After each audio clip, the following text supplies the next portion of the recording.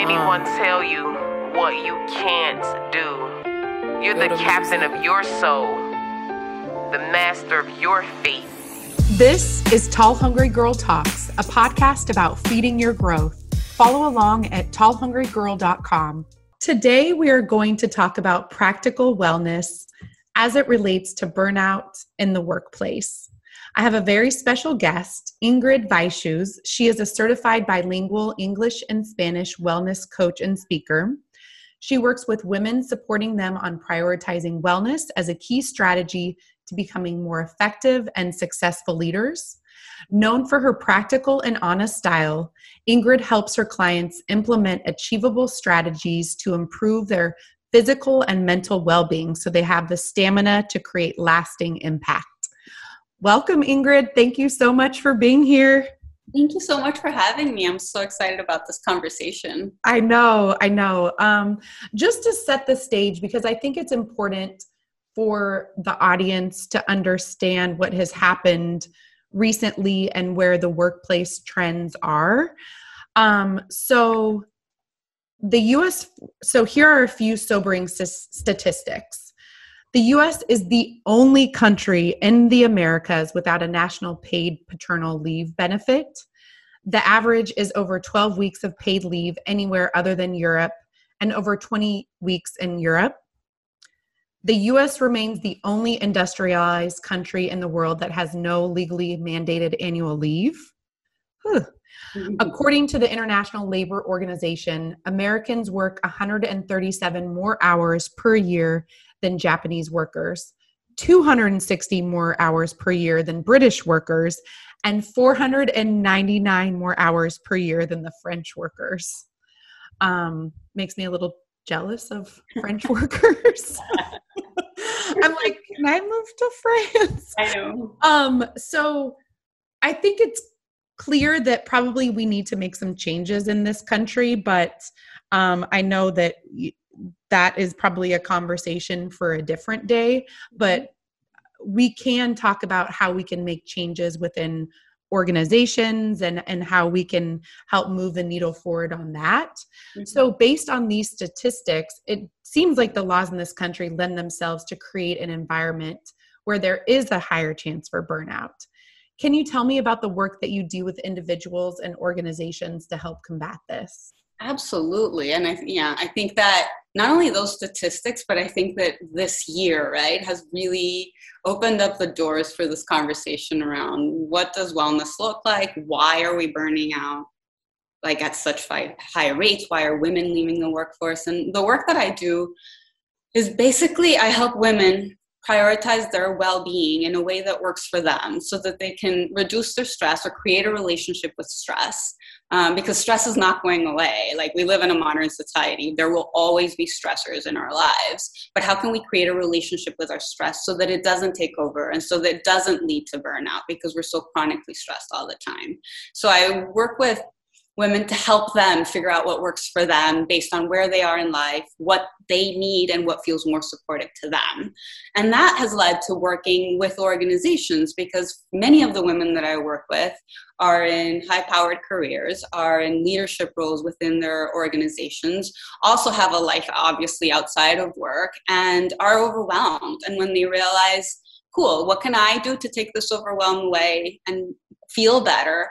But then how does that translate into my organization and my team and the people that I manage? And how can I support them? And how can we start having a conversation around well-being, workplace well-being and organizational well-being that goes beyond what we already see in a lot of organizations, which is some great workout incentives or yoga classes or meditation and nutrition seminars, all of which are so important, but they barely scratch the surface when we begin to look at conversations around burnout and overwhelm, and how do we as leaders create a different culture about well-being and start incorporating well-being as part of that conversation around leadership.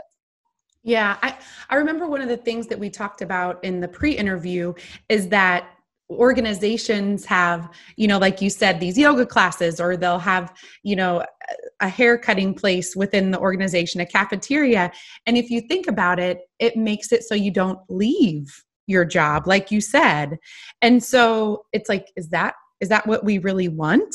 Exactly. So to me, it's like all of those are great things that, yes, are aimed to make your life easier, but it is to make your life easier as a function of productivity. Yes. And it's like, yeah, we need to have a conversation around, like, do we need you in the office for like 10 hours a day because you don't have to leave anymore because you can actually get everything done? Is that the best way? And like, should we be living our lives around the function of how productive I am at work at the expense of all the other aspects that are so important, right?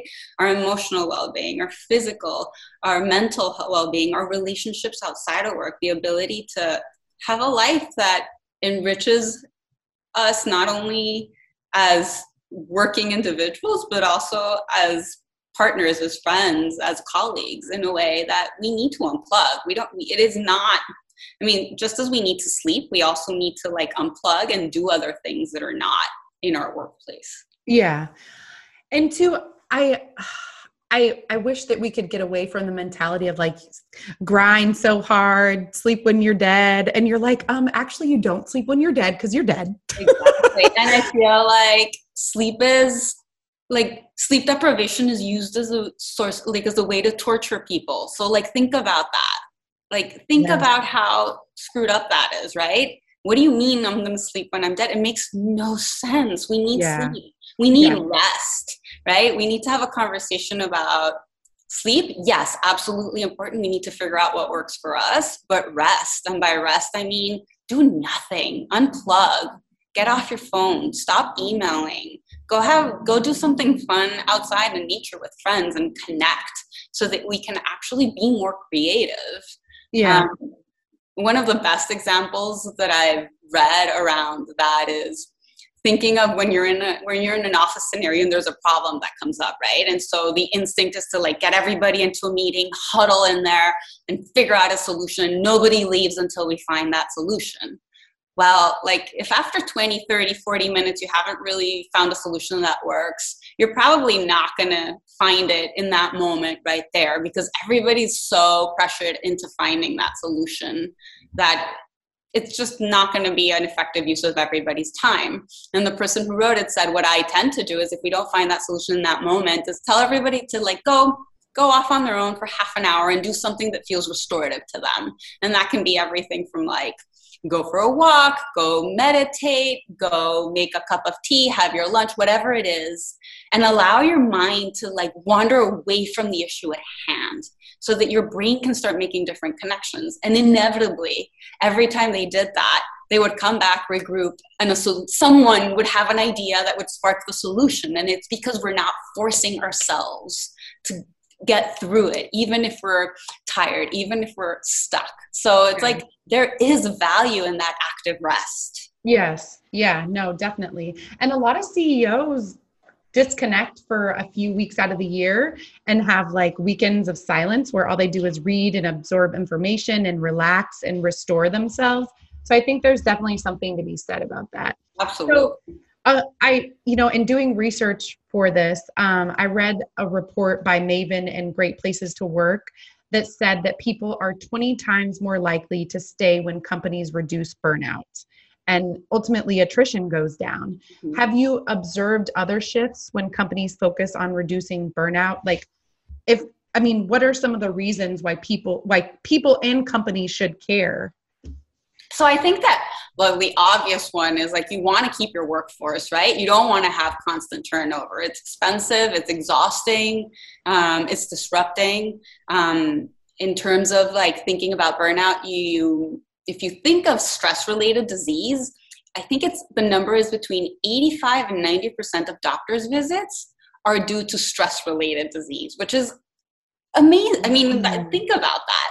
Yeah. So that obviously will have an impact on your healthcare cost. Like if you have a workforce that's burned down, that's stressed out, it will trickle down and it will be expensive, right? When you have people out or sick a lot, it also reduces your productivity. If we want to look at that, it reduces creativity. If people are burnt out, they're uninspired, they're unmotivated. So it is important to start thinking about it in a way that we create a culture, right, that is positive, that is uplifting, that is open and receptive to having conversations about what responsibilities look like, what we expect, what is realistic, and be able to check in, right? Because what may have been realistic a year ago, pre-pandemic, I can guarantee you is probably not realistic right now for many organizations. Yeah. So when you go into a company and provide recommendations, what are some of the most frequent recommendations that you provide? I think, you know, and are you providing recommendations to the employees on how to advocate and also to the leaders?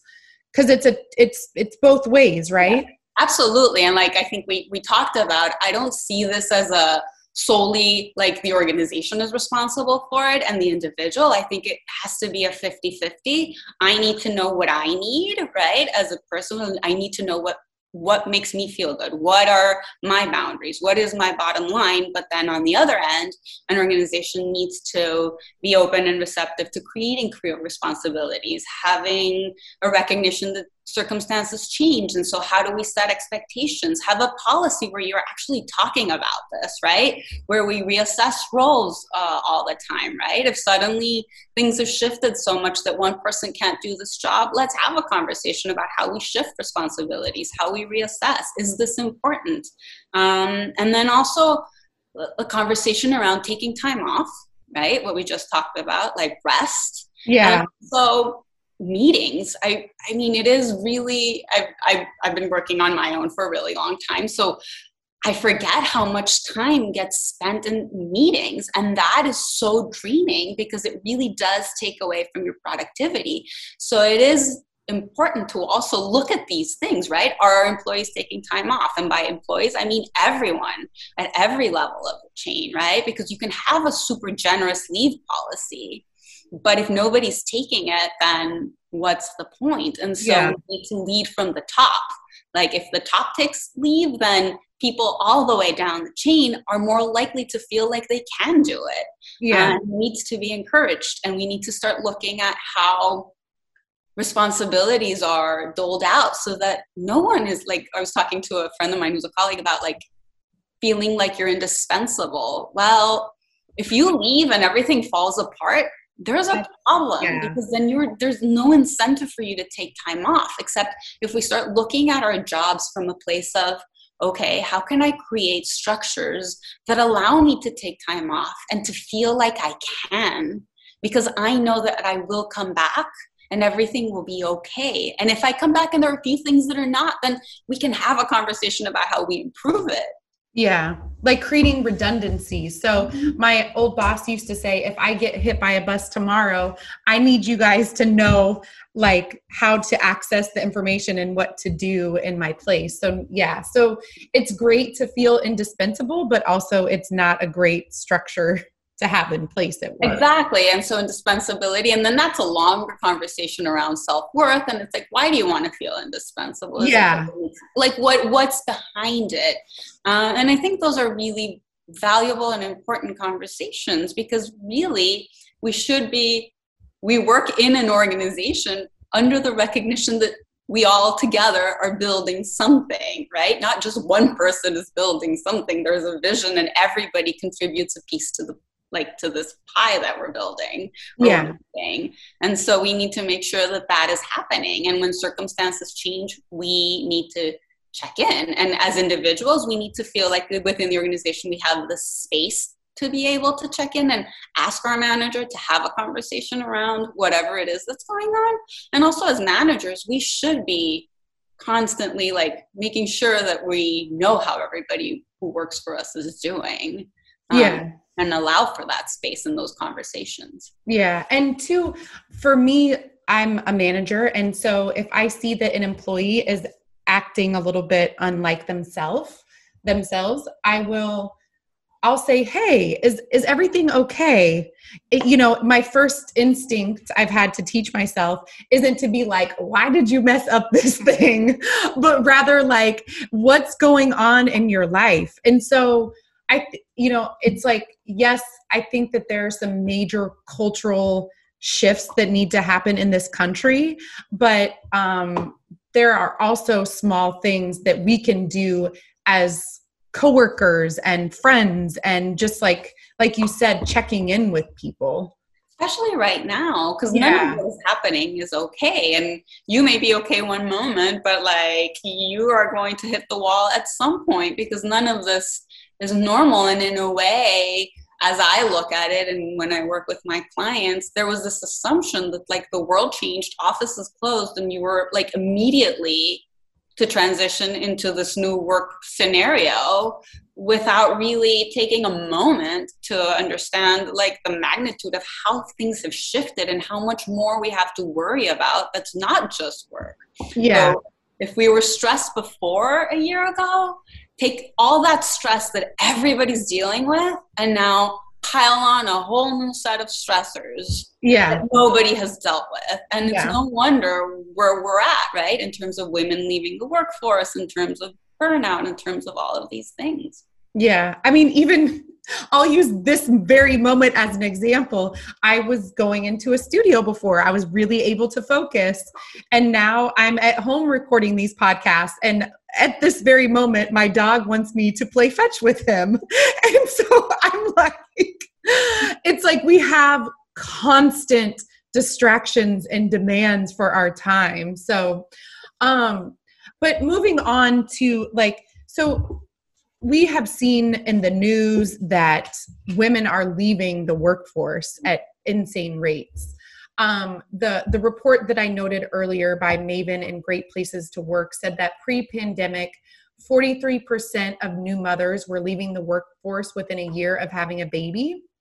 And now with the pandemic, 2.4 million at the time of the report, likely more, women are currently suffering from burnout. It's causing a mass exodus from the workforce.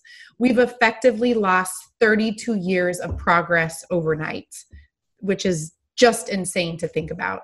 The percentage of American women working is the lowest it's been since 1988, and the impact could be devastating for families, for companies, and for generations to come. Like, how are you working to combat this? And how are you advising organizations to combat this? I mean, we touched on a little bit of it earlier, but this is to me, mothers. I mean, to me, this is definitely unacceptable, right? Because there is a whole conversation happening around pay equity and childcare, which I think is absolutely important, right? This is something that needs to be addressed to allow more women to be in the workplace in a way that feels good to them. But like beyond that, right? Those are two important things. We need to start looking again at organizational well-being and wellness in a way that really makes us ask, why is it happening, right? And what can we do to change it? And it goes back to what we were talking about earlier. It's like we need to reassess our priorities. We need to make sure that we're asking these working moms not only to, here's your flexible time. It's like, okay, yes, let's talk about flexibility in your time, but let's also reassess your workload. Let's also prioritize and understand that nothing is this urgent that it needs to be responded to within 24 hours. It can take 48, it can take 72. None of what we're going through right now is normal. And so as we process it at work, we're also processing it at home, and we're dealing with so many things, right? It's not only I'm working from home and suddenly I have no boundaries and I have very limited time to myself. It's also, I'm worried about my family's safety. When is school going to start? When are we going to be able to get vaccinated? All of these things are now taking up space in our brain. And so to assume that our workforce and the women in the workforce can be just as productive and can figure it out without any support is totally unrealistic, proven by the numbers of women leaving the workforce. Yes. And it's a shame because it's been such a, we need women's voices at the table. We need women's voices in leadership. And my passion is that women never have to choose between their health, their family, and their careers. We can figure out how to live in harmony between all of these things. We just constantly have to be reassessing and rejiggering and recognizing the circumstances. Yeah. So in terms of the recommendations that you have for women, because we have to be our own advocates. Like we were talking earlier and you were saying like, oh, great, you have a flexible schedule, but you're still doing all of the things that you did before. You're just doing them at a time that's dispersed more throughout the day. So, and maybe at not the normal hours. So is that a request that you think that women and men too, if, parents should make, like, I need to reduce my hours if possible, or like you said, not responding within 24 hours, like deadlines need to be adjusted. This is a global pandemic. Let's be realistic here, people. Exactly. And how much of what we're doing, and I always go back to this, what is urgent and what is important? That's what we need to be focusing on, right? Especially when it comes to work, even to our lives, right? When I'm like working with someone who's completely overwhelmed and their to-do list is like 18 pages long and it keeps being 18 pages and nothing gets sent off, I'm like, okay, we need to sit down and look at this list, because it's not productive to see this long list and feel like you're not accomplishing anything. But how many of those things have been there for weeks on end? If they've been there for weeks on end, it's neither urgent nor important. So let's take it off, or let's give it to someone else, because clearly that doesn't need to be there taking up space in your brain. But I thought it also would be useful to think a little bit about what does burnout look like and what does it feel like? Because I think we have this conversation around stress and burnout. And so I'll quickly, stress is, we know what stress is, right? It's like feeling like you have too much to do, too much going on. It affects so it's like being stuck in traffic or missing your alarm clock. That creates stress, right? But burnout is way more than that. So burnout is like feeling emotionally exhausted. It's feeling cynical and detached, right? And that leads to maybe feeling exhausted all the time, even if you're sleeping well, for example, or you feel emotionally disconnected from your job and like resentful, or like a telltale sign is things that you know how to do instinctively, like really don't require much of your thought process anymore. You suddenly start either forgetting how to do, or you make silly mistakes. So I remember when I was at my last job, we took turns doing board meeting press releases, and one day I made like such silly mistakes. It was, I think, one of my last meetings, and I'm like, I don't understand. I've been doing this for 8 years.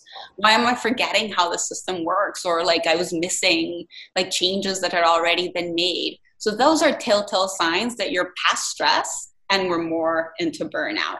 And then in terms of recommendations, I've said it and I will say it again, adjust expectations, adjust your own personal expectations, but also as a manager, adjust your expectations of what needs to be accomplished. Give a little bit more lead time, give a little bit more flexibility. Make sure you're structuring your days. So for me personally, like make sure you have hours. Let people know when you're available and when you're not, and stick to them. Take breaks, like take your lunch break. No devices. Don't check your email. Yeah. Allow a brain break. Exactly. Yeah. Go for a 10-minute walk. If the weather's getting beautiful, get outside, get some fresh air. Even if it's 5 to 10 minutes, that's better than nothing. Don't get hung up on the idea that unless I did it for 60 minutes, it doesn't count. It does count. 5 minutes is enough to get some fresh air and some perspective. So schedule those breaks. Schedule your exercise if you need to. And make sure you're transitioning between work and your day, whatever that looks like. So if your work day ends at 5, shut down your computer and give yourself 5 minutes before you walk into like whatever your evening routine looks like. Just give yourself like those 5 minutes to end your day, let it go, and move into the next thing. Don't just shut down the computer and run into the next thing. That's emotionally exhausting and it's depleting. Think of the things that I say, like I call them my top 3, like my toolkit. What are those 3 things that you know make you feel amazing? So for me, it's making sure I'm sleeping, making sure I'm getting enough water, and I'm having vegetables in at least 2 meals of my day. If I've done that, I know I can feel better. For some people, it might be getting exercise in, watching a favorite TV show, or taking a bath, for example. So think about what are those 3 things that you can do for yourself that don't require a ton of energy, but you know make you feel amazing. Ask for support. So if you're feeling overwhelmed, if you're feeling like you're hitting the pandemic wall, talk to your manager. Open the door. Have a conversation again, going back to this. Reassess responsibilities. Figure out what's urgent, what's important. If you can get more support, if you can rejigger who does what. And then give yourself grace. I don't think we do that enough. I think we were all expected to like transition seamlessly, or not expected, but we didn't have a conversation around what does this look like? And so sometimes we feel like we're not doing it right. And especially in the middle of a pandemic, it's so important to just, it's fine if not everything gets done. It's fine if it's not, like if you're eating takeout more than you should be. Like right now, do what you need to do to feel good. Allow yourself grace. Mm-hmm. Yeah. I think none of this is normal. Like none of this is normal. And so I think that we need to have that conversation of what it looks like when we have a good and a bad day, and that's okay. Yeah. Yeah. I think too, like the biggest thing is that a lot of people, especially high achieving people, have a lot of pride in their work. And so they're scared to ask for help. I know that in talking with one of my friends, she ended up leaving the job because she couldn't handle doing Zoom and all of that. And she was like, I failed myself and them because I didn't advocate for myself. Yeah. And I think that's what it is. It's again, it goes back to my point of like, it's this 50-50, right? I need to advocate for myself. I need to know what my boundaries are so that I can have a community, like a conversation around this. Like what do I need? What do you expect? And how can we negotiate so we can be in the middle? When I read about boundaries, it's like we have 3 choices. You can say yes, you can say no, or you can negotiate, right? What will it look like for you? So that we can get to a place where we're advocating for ourselves, and as managers, we're also asking those questions. It's like, does this feel right for you? Does this make sense? Do we need to rejigger another responsibility? Do we need to ask for more support, kind of thing? Mm-hmm. Yes, no, definitely.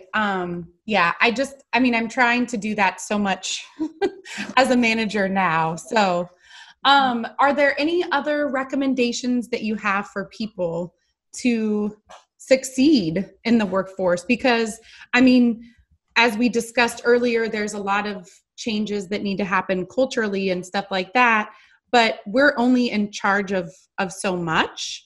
So is there anything else that you think that people can do? I think we can let go of the expectation of like this perfect balance between everything, right? I think that we talked about it, and to me it's more about harmony and understanding that everything can work together, and we just need to figure out what that looks like for us in any given moment. And it is not set, right? Things can change, right? A pandemic happens, well, that means we need to like rejigger things, and we need to like figure out what shifts, what does that mean for what work looks like and what my life looks like. And it's constantly like, I think it's advocating for yourself and having these conversations that wellness and work and well-being are not just a result of like productivity. It's way more than that. If we look at beyond productivity and look at employee like mental, physical, emotional health, then we're going to have a more effective and efficient workforce by default, because everybody will feel better.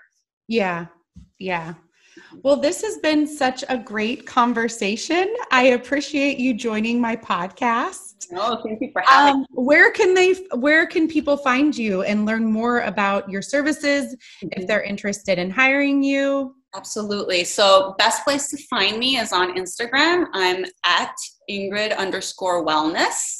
And so that you can DM me, and that links to my website. And you can also get more information about my one-on-one coaching, my group program on my website, which is ingridweisshues.com. And I'm sure it'll be in the show notes because of my last name.